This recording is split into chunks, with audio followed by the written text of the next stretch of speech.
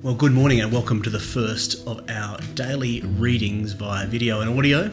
A few people commented that they found this helpful, so let's see how this goes. It's a bit of an experiment. Today we're looking at Philippians chapter 3 and just the first verse. I'm going to read it twice and then we'll have a reflection and a prayer.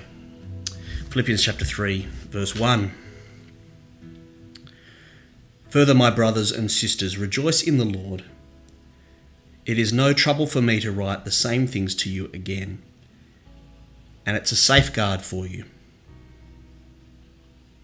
I'll read that again.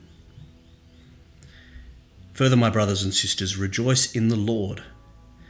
It is no trouble for me to write the same things to you again, and it's a safeguard for you. Well, our desire to be happy, I think, is one of the most compelling motivators in our life. And if we're being honest with ourselves, we do seek happiness in a whole bunch of other things other than the Lord.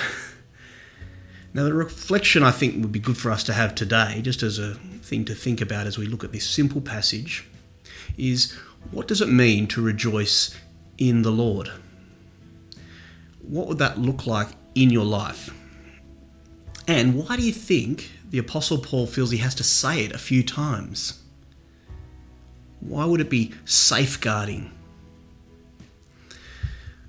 Well, there's some reflections. These are not going to be very long. These are just short, just designed for us to have a look at the Bible each day together.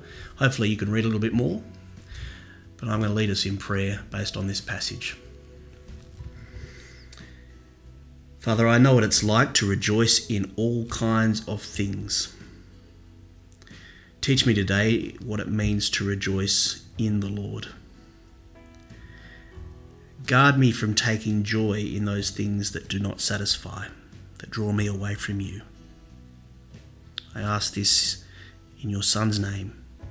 Amen. Well, that's our first devotion. See how it goes. Let me know if it's helpful for you. And I'll see you again tomorrow.